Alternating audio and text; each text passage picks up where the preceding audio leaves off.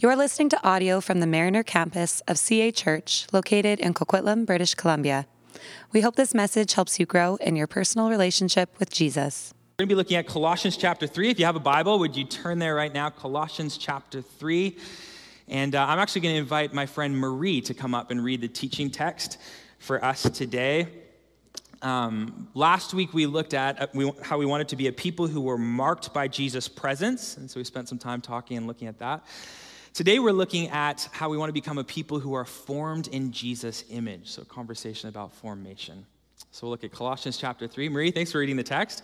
Marie and her husband Rob are community group leaders in our church and do lots of other things as well. But I wanted to mention that because we're going to talk about community groups later on. And it's because of people like Marie and her husband and many others in this room who are group leaders that we're able to do what we do. So would you stand to your feet? We're going to look at Colossians chapter 3. We'll start reading in verse 12. Good morning. Colossians 3, starting in verse 12.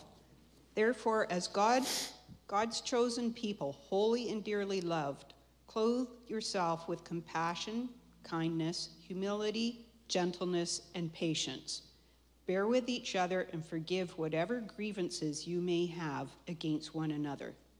Forgive as the Lord forgave you. And over all these virtues, put on love, which binds them all together in perfect unity. Let the peace of Christ rule in your hearts, since as members of one body you are called to peace. And be thankful.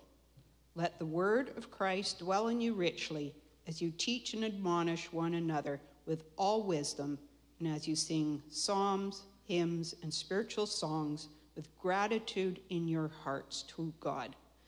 And whatever you do, whether in word or deed, do it all in the name of the Lord Jesus, giving thanks to God the Father through him. This is the word of the Lord. Thanks be to God. Amen. Thanks, Marie. You can take a seat.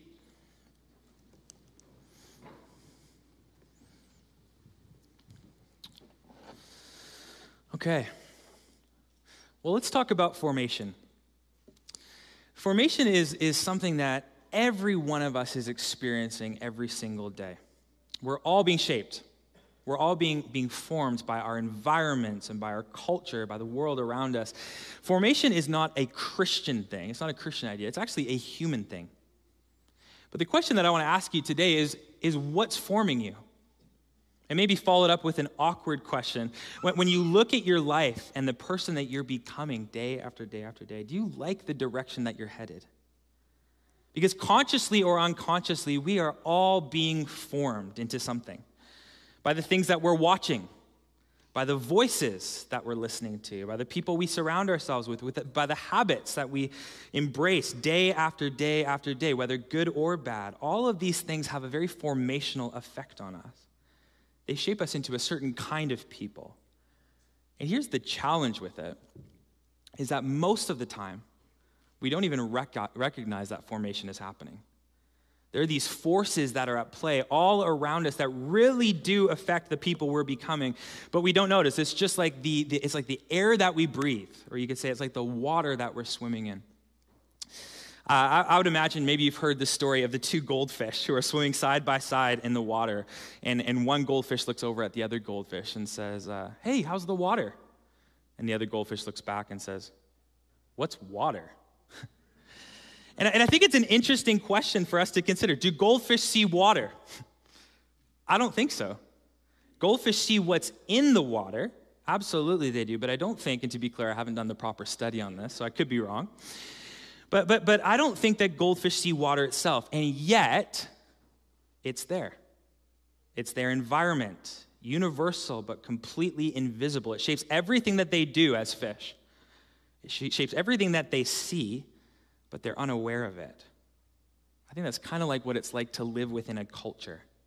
There are all these different ideologies, and there's all these different things that are being taught in the classrooms of our schools, or in the undertones of that Netflix series that we binge on the weekend, or in that billboard that's posted in front of H&M, or the way that the news source presents the facts. See, none of it has a neutral effect on us.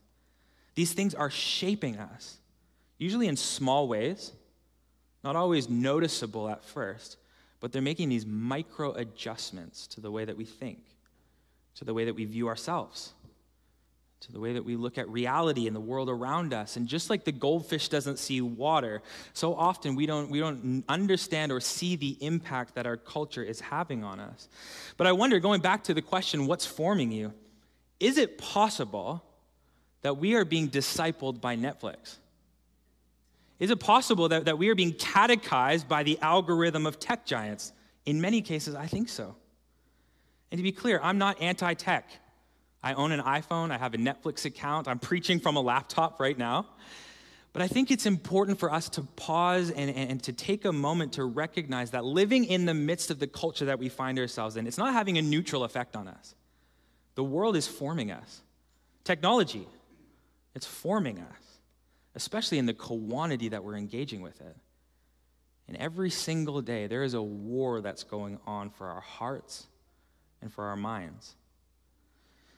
I was reading a German pastor and theologian who lived and led a church back in the time of Nazi Germany. You may have heard of him before. His name is Dietrich Bonhoeffer. And Bonhoeffer's discipleship training methods were known to be super robust. Like lots of reading of scripture, lots of study of theology, embracing of spiritual disciplines, and so on. And he had a seminary where he was training future church leaders, and so he would gather them in this training institute, and he was known to even have a higher standard for those who were going into leadership. And I guess one day somebody said to Bonhoeffer, hey, why do you have to be so intense about this? Like, why does discipleship to Jesus have to be so rigorous?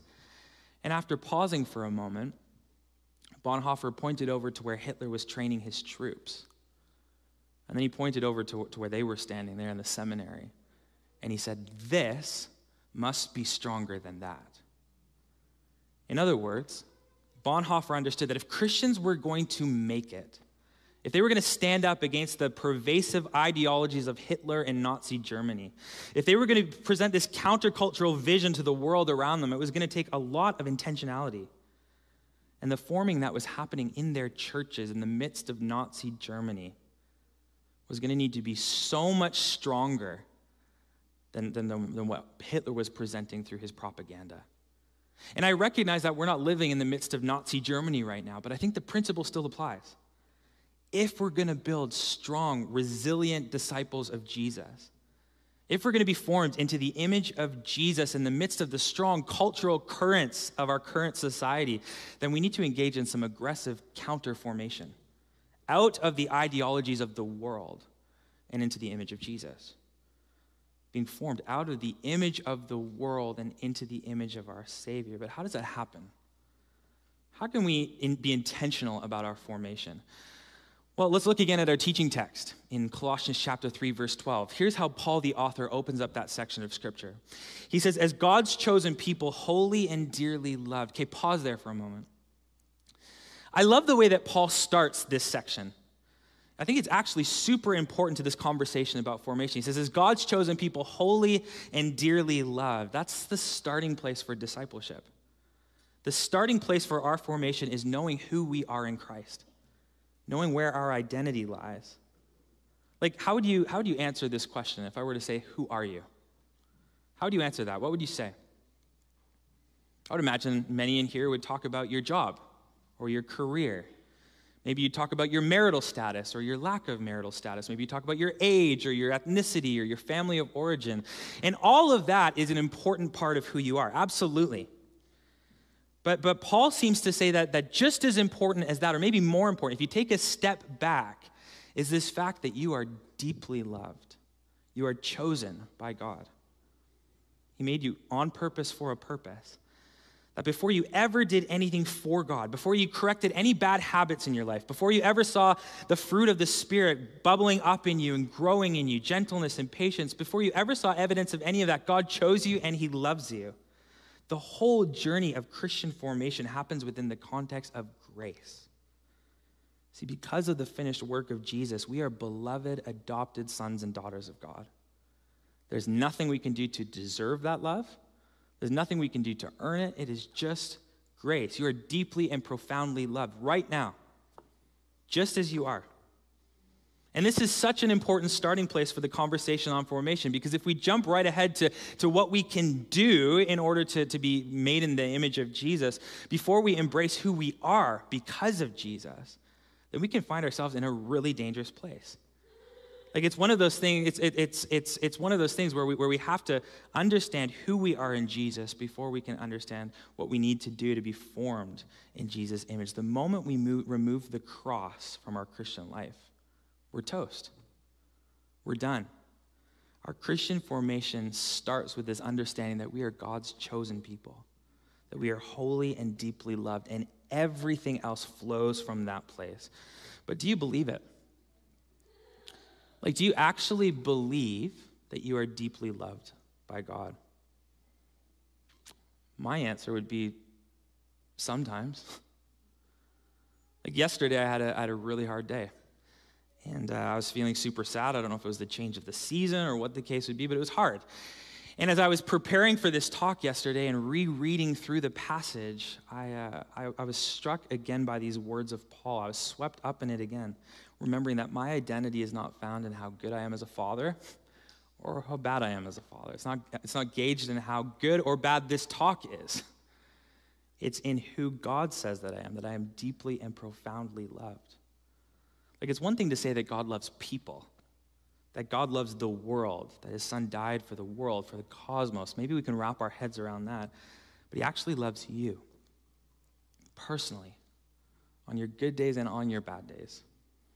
That's what we see in this text, that before we ever do anything, we are loved. That's grace. But let's keep moving.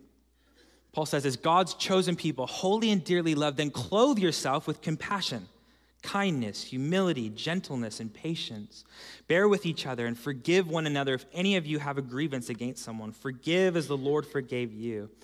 And over all the virtues, put on love, which binds them all together in perfect unity. Okay, according to Paul, there's this necessary putting on of the character of Christ, this clothing yourself in compassion and kindness and gentleness and all the rest. And I love that idea. Like, I love those words from Paul and that call. But if you're anything like me, maybe you're thinking, well, that sounds a lot easier said than done. Like, putting on the fruit of the Spirit is not the same thing as putting on a hoodie or a pair of jeans. It feels a lot more complicated than that. Like, when I hear this metaphor of being clothed in the fruit of the Spirit, what I think about is trying to clothe my 18-month-old daughter in the morning. When she's flailing and screaming and slapping me and making her arms limp so that I can't get them in the spots that they need to go. Like, oftentimes, that's a lot more like clothing myself in these virtues feels like.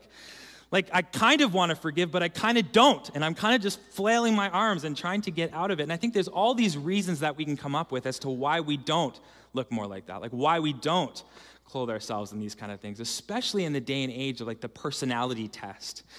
And things like, strength finders or Enneagram or whatever. It's so easy to explain away why I don't embody the fruit of the Spirit. Well, I'm just an Enneagram 1. That's why I don't have empathy. That's why I don't feel any sort of compassion. Or I know I bulldoze over people, but that's because I'm a high achiever. I'm an ENFJ, or you could say I'm an Enneagram 3. But here's the thing. As we follow Jesus, our personalities should change. As the Spirit works in our lives, over time, we should become more patient with the people around us. We should see evidence of peace in our lives, becoming a non-anxious presence.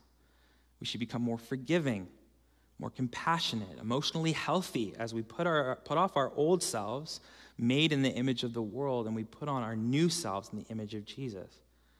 See, the goal of the Christian life isn't just to get saved and then wait around for ourselves to die or for Jesus to come back so we can go to heaven.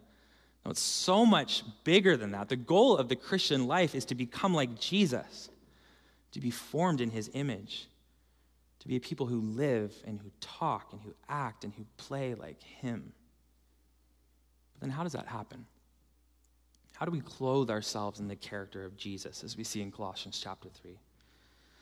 Well, to start, it's a work of the Spirit. That's where we started last week. We begin to look like Jesus and take on the personality traits of Jesus as we let the Spirit of God shape us and mold us into his image. That's where it starts, when we invite the Spirit to do a work in our hearts and lives. But also, we are not passive in the equation. We're not just bystanders who wait around for the Holy Spirit to come and to make us holy.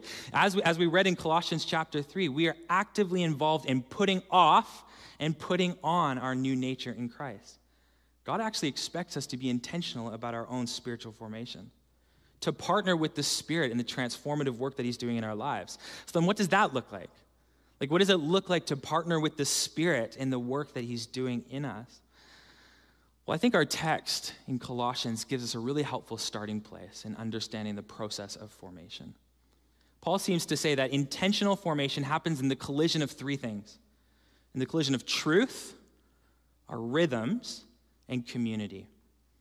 That's what we see right here in our text in Colossians chapter 3. But those three categories also show up all throughout the New Testament writings as essential ingredients for discipleship to Jesus. So I want to look at them one at a time. First, truth. Look at verse 16 if you have it in front of you. Paul tells us, he says that we should let the message of Christ dwell among us richly. In other words, saturate yourself in the gospel. We need to locate ourselves within the grander story of God. And here's why this is important. Because there are many pervasive truths and truth claims permeating our culture about what it means to be human, about where our truest identity is found, and the list goes on. And whether we like it or not, these ideas that are swirling around in our culture that we're engaging with on a daily basis, they are forming the way that we think. For example, I was at a Coldplay concert on Friday night. Was anyone else there? I actually saw some of you. Okay, so there's some Coldplay fans in the house. They've been my favorite band for I think since I was 12 or 13 years old. And so what could be better than standing and jumping and singing with 50,000 other Coldplay fans, right? It was just the best. But as I was there at the concert that night, thinking through the lens of formation, I was recognizing all these subtle ways that Chris Martin and his production team were forming the hearts and the minds of the people at Rogers Arena that night, with symbols and with flags and with lyrics and pre-roll videos. And it was all forming the way that we interpret reality, for better or for worse. And I'm not saying that we shouldn't go to these kind of concerts and events. I will likely be there next time Coldplay plays in Vancouver again. But as we're in those types of environments, and not just concerts, but really just everyday life, watching ads on YouTube or videos on Instagram as we scroll, or as we're in a conversation with a friend in our workplace, if you don't know the story of God, if you don't have a robust understanding of what is true, then you're subconsciously just going to opt to whatever the world tells you to believe, simply reading from the teleprompter of the modern West. And this is why learning to think well is so important, because there's all these competing ideas out there, these counter narratives, and they promise life, they promise freedom and liberation, but they never deliver. They say that your truest self is just on the other side, your happiest self is just on the other side of this next turn, but then you get to that next turn, and you realize that you're just as depressed and lonely and anxious as you ever were before. You know, for a culture that promises freedom and liberation, do you know that we have higher depression and anxiety rates than ever before in human history? That does not sound like freedom to me. That sounds like trading one prison cell for another. That's what happens when we look for fulfillment and things that are incapable of filling us. I heard a helpful analogy over this last week about a $20 bill. Do you know how professionals learn to identify a counterfeit 20 versus a real 20? The way that a professional learns to identify a counterfeit 20 is by spending a lot of time with a real 20. By learning what it feels like, the different textures, by smelling it, knowing the smell, the feel, crumpling it up, and knowing what it's like when it is crumpled, and the textures and all the rest of it. The way you spot counterfeit money is by spending a lot of time examining real money. And it's the same thing with our faith. It's the same with the story of God. In order to identify counterfeit stories in our world, we need to spend a lot of time in the story that is true. We need to be people who are rooted in the truth of Scripture, who let the message of Christ dwell in us richly, as the text says, so that when our faith is challenged, it doesn't crumble and fall, but it stands firm on the rock. And that's why our teaching team puts so much thought into and intention around these messages that we share across our church. because we understand that these are forming us and the kind of people we're becoming. And so we want to make sure that we're actually teaching Scripture and not just sharing some good moral ideas, that we're actually unpacking God's inspired word and not just sharing 5 tips on how to have a great summer or whatever. This is also why we're so intentional with classes and conferences throughout the year. Maybe just a side note, I'm so looking forward to this class that we're launching on Tuesday nights, looking at the reality of the modern West and values like freedom and kindness and equality and consent and many others that our society is starting to value, looking at how those actually they're rooted in a Christocentric ideology. They're actually rooted in the teachings of Jesus. Before Jesus and his church showed up on the scene 2,000 years ago, those were not things that humans embraced or thought as normal. And so I'm really looking forward to that Tuesday night, so you can join us here at the Mariner campus or online, but I encourage you to check that out.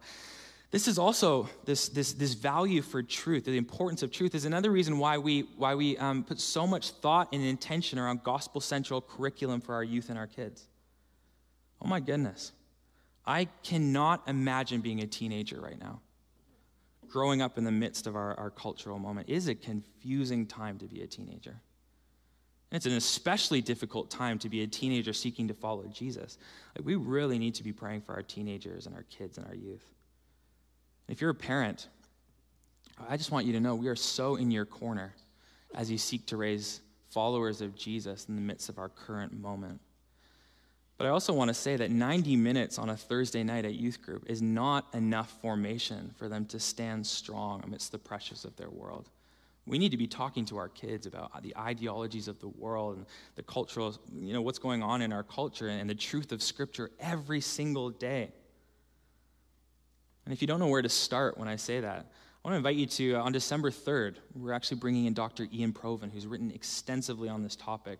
And we're inviting him to come and to talk to parents about how do we raise kids who love Jesus in the midst of the world that we find ourselves in. So if you have kids anywhere from 0 to 18, or even if you're just interested, come on out and we'll tackle that important issue together. Okay, secondly, we are formed by our rhythms, or our habits, the things that we do consistently over and over again. They have a very formational effect on us. Do you know that only 60% of the decisions that you make on a daily basis are conscious decisions? The other 40% of the decisions you make are subconscious decisions that are made as a result of habit or muscle memory, or you could say of rhythms. Here's an example. I don't know if you've ever moved to a new house, and then after work, you've left work and actually driven to your old house. Has that ever happened to anyone before? When Jorlie, my wife, and I moved from Surrey to Port Moody, that happened to me several times where I would kind of wake up on the Portman Bridge and where am I going? Which was especially bad when there was bridge tolls. But that happens as a result of habits. You're so used to leaving work and driving to that same place over and over and over again that your body goes into autopilot. And then you get into the car and you arrive at your old address instead of the one you're trying to go to. And that's a really simple example. But I mention that to say that the things that we do repetitively, our daily rhythms, have a very formative effect on us. In verse 16 of our text, Paul encourages us to be intentional about the rhythms of our lives. Look at verse 16. He says, "Teach and admonish one another with all wisdom through psalms, hymns, and songs from the Spirit, singing to God with gratitude in your hearts." See, getting together and singing worship songs on a Sunday morning, that's a very intentional part of our Christian formation. I don't know if you're aware of this or not, but we don't just do music at the start of our service so that you have time to get in here from the parking lot and sit down before the talk. That time of worship on a Sunday morning is very important as we reflect on the greatness of God and who He is. As we take time in our services to reflect on our own sinfulness and how we have fallen short. As we look at the sacrifice of Jesus and how He has saved us, and all of these things, we're entering into a story as we sing over one another, the story of God. And so singing together is a very important rhythm for the Christian life. Coming together on Sunday mornings, as the author of Ephesians and Hebrews and so many other authors instruct us to do in the Bible, these important rhythms of coming together as the church. And so I just want to applaud those of you who are here this morning who have made Sunday mornings, gathering together, an important part of your week, who have prioritized this 90 minutes from all the other things that are fighting for your attention. I just want to say, well done. This is such an important part of following Jesus. Gathering together each week as the family of God plays this important role. There's also several other rhythms that I think are worth mentioning this morning. Spiritual disciplines, as they've been commonly referred to throughout history. Habits that followers of Jesus have embraced for centuries to align their lives with God. There's things like Sabbath, for example. My wife and I have been embracing Sabbath for probably 7 or 8 years. We've been leaning into this, and it has had such a deeply formative effect on our spirituality. And here's really practically what it looks like for us. One day every week, it's Fridays for us because Sundays are so busy with the services and things we got going on. But we intentionally on Fridays, we silence ourselves to the voice of the world. Like we literally turn off all of our devices. We power down our phones and our computers. We put them away. And we just spend that 24-hour block of time slowing down our hearts and our minds to be with God. So we spend 24 hours in rest and in worship. That's one of our weekly rhythms as a family. And now that we have 2 small kids, Kinsley and Harper, we invite them into that practice of Sabbath as well. And it's this opportunity every single Friday that we're presented with to talk to our kids about creation, that they're created in the image of God, that we rest because that's what we saw God do when he created the world, that we work and that we rest. It's also an opportunity for us to teach our kids week after week that our identity is not found in our work or what we produce, but that it's found in relationship with Creator God. Another really formative rhythm is silence and solitude, which is just a Christian-y way of saying being alone and being quiet. If you take a look at all the gospel accounts, you see that this was a rhythm that Jesus himself regularly engaged with. He would be in crowds, he would be at dinner parties, or he'd be preaching to thousands of people and healing people and engaged in life and ministry, and then he would withdraw to be alone with God, to be alone with the Father. And so for me, in my current moment where there's not a lot of free time throughout the day to kind of step aside and be in silence, it looks like getting up early before the rest of my family's awake, just to take some time to sit with a cup of coffee and scripture and just take a few breaths before the day starts. Okay, maybe you're hearing me talk about rhythms right now and you're like, Sam, I'm so glad that works so well for you. That's awesome. I am not a rhythms person. Okay, I'm not really that kind of person. But can I just share a quick rebuttal and say, yes, you are. You might not be intentional about your rhythms, but we all engage in daily habits that are forming the kind of people that we're becoming. For example, here's a really common one in the morning. Like, what's the first thing that you do when you wake up in the morning after you've kind of hit snooze a couple of times? For most people, go to the bathroom, that's a good one. But for most people, they open up their phone and they just start to doom scroll on social media at all the things. And so that itself is a rhythm. Waking up in the morning, opening up your phone and looking at what's going on. And I would say, how is that going for you? Is that making you more peaceful as you start your day? Or is it starting with anxiety and stress as the world is already running ahead of you and you're just trying to catch up? That's a rhythm. And you better believe that opening up your phone or social media in the morning is having an effect on your day. But is it cultivating the kind of inner peace that we're after? Okay, we need to keep moving, but I just want to say this. Is there a rhythm in your life or a habit that you might need to replace in order to be intentional about your formation? Maybe it is replacing scrolling in the morning with just a few moments of silence before you start your day. Maybe it's refusing to touch your phone before 9 a.m. Is that crazy? Maybe. Maybe it's making Sunday morning a priority every single week rather than coming every 4 to 6 weeks or when it's convenient, saying, no, that's a rhythm I am going to engage in every single week to intentionally come and be restored by the gospel. We are all shaped by our rhythms. Okay, lastly, I want to talk about community. We're formed by the people we surround ourselves with. I want you to notice all the communal references that are in our passage, Colossians chapter 3. For example, it's not as God's chosen person, we're God's chosen people. Clothe yourselves, he says. Forgive one another. Sing to God with gratitude in your hearts. And it's not just in this text. All throughout the New Testament, dozens and dozens of times, the different authors keep coming back to this idea of being together, of one another. All throughout the New Testament. Here's the bottom line. In order to grow in your faith, you need a friend. There's this guy named John Newton, and if you've been around Pastor David ever, you've heard of John Newton before. But he lived in the 18th century, and he was a former slave trader. He came to faith in Jesus. But after coming to faith in Jesus, he actually, for a period of time, returned to the slave trade, to the slave ships. It was this really dark moment in Newton's life. Because even though he had given his life to Jesus, he found himself doing a lot of the same things that he was doing before, kind of falling into a lot of the same patterns over and over again. And it wasn't until he entered this relationship with a guy named Alexander Cluny that his life actually started to change. As Cluny challenged him and encouraged him, hey, why are you doing this? Why are you acting that way?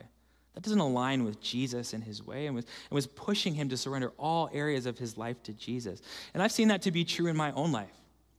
Nothing has the ability to form us like our friends do. And if you're a parent in this room, you would know this because you've seen it in your kids. Nothing has a forming effect on them like the people that they surround themselves with. And when they're around people who are a good influence on them, when they're around a good crowd, that has very important effects on them. When they're around a not so good crowd, that also has very formative effects on them. And it's not only true of kids or of teenagers, it's true of all of us. We are a product of the people that we surround ourselves with. We're a product of the people we hang out with. And so let me ask you this. How are your friendships forming you? Are the people that you're surrounding yourself with, are they bringing out the best in you? Are they pointing you towards Jesus, or are they pulling you away from him? Or maybe I'll ask this other question. Do you have friendships at all? I don't mean people you see at work and talk to at the water cooler, or maybe that you kind of message on Instagram or play video games with online. But are there people who really know you? Like not a projected version of yourself, but the real you, the good, the bad, the ugly, and everything in between. Because you won't make it in this life. You won't make it in the Christian faith without friends. And this is why we place such a high value on community as a church. This is why oftentimes we have coffee and food after service. A lot of people say, wow, you guys spend a lot of time and money on food. And it's true. We do, but that's very intentional. Because food creates this vehicle for friendships and community to happen. And so that's the reasons that we do those sorts of things as a church. That's also the reason that we do community groups as a church. If you're new to our church family, maybe you're visiting today, you might not know this, but community groups are the lifeblood of CA Church. There's over 50 groups that meet all throughout the Tri-Cities throughout the week. And they meet to practice the way of Jesus together in a small group. Groups of 10 to 15 friends who meet in homes, oftentimes around food, and they eat together, and they learn together, and they build relationships, and they serve beside each other. Jorley and I actually started a community group, not this summer, but the summer before. Essentially because I felt like if I was going to be calling our church to be in community groups, I better be in one myself. I was kind of begrudgingly joining a community group. But I have found it to be such a gift in my life. And Wednesday nights, in so many ways, have become one of the highlights of my week as we gather with this group of people who started as strangers, but now are actually like really close, even family to us. And we journey through the highs and the lows of life, the ups and the downs. But I would imagine there's also people here today that as I talk about these kind of deep friendships, maybe to you that sounds incredibly scary. Is because of experiences you've had where you have kind of tried to step out in the past and tried to build friendships and hasn't gone so well. Maybe it's because of trauma in your past or whatever it might be. Maybe you're even wondering, like, is it worth it? Like, I hear you talking about the importance of community. Is it worth it? Is it worth the effort it would take to step into something like that? To get to know people, to build trust. And on top of that, am I just opening myself up to more hurt? I think the answer to all those questions is probably yes. Getting close to other people can be so scary. It can be messy because we're all flawed human beings, but it's also so worth it because we were made for relationship. God made us for relationship with one another and with him. And the reality is, as you grow in relationships, you might get hurt. The possibility of that reality actually even shows up in our text. You notice Paul talks about the need to forgive one another. You don't have to forgive people unless they've hurt you. But here's the truth. We both hurt and we heal in the context of community. We both hurt and heal in community. We can absolutely get hurt by other people, and that's hard, and that sucks, and I've been there before. But we also heal in the presence of community. When we open ourselves up and allow ourselves to be vulnerable despite all the risks of doing so. God seems to use community, and we see this throughout the New Testament. You know, all the different churches that letters are written to, and they are a mess. There's all sorts of dysfunction, and there's all sorts of disagreements and conflict, but it's also this beautiful mosaic of people coming together and saying, despite our differences, and despite the fact that you said that in a way that kind of hurt my feelings, we're going to follow Jesus together. And God seems to use it over and over and over again to form us into his image. Okay, here's how we're going to close our time together. First, I want to summarize one more time those pieces of community. So formation happens with the collision of three things: the collision of truth, of rhythms, and community. So the sweet spot, can you put that diagram back up on the screen? The sweet spot that we want to live in as a church is that middle where the overlapping of all three circles, where we're being storied by the gospel, where we understand truth so deeply in our hearts, where we take our rhythms, the practices of our day-to-day life seriously as we follow Jesus, and then we do it all in the context of friendship and following Jesus together. Okay, here's how I want to close.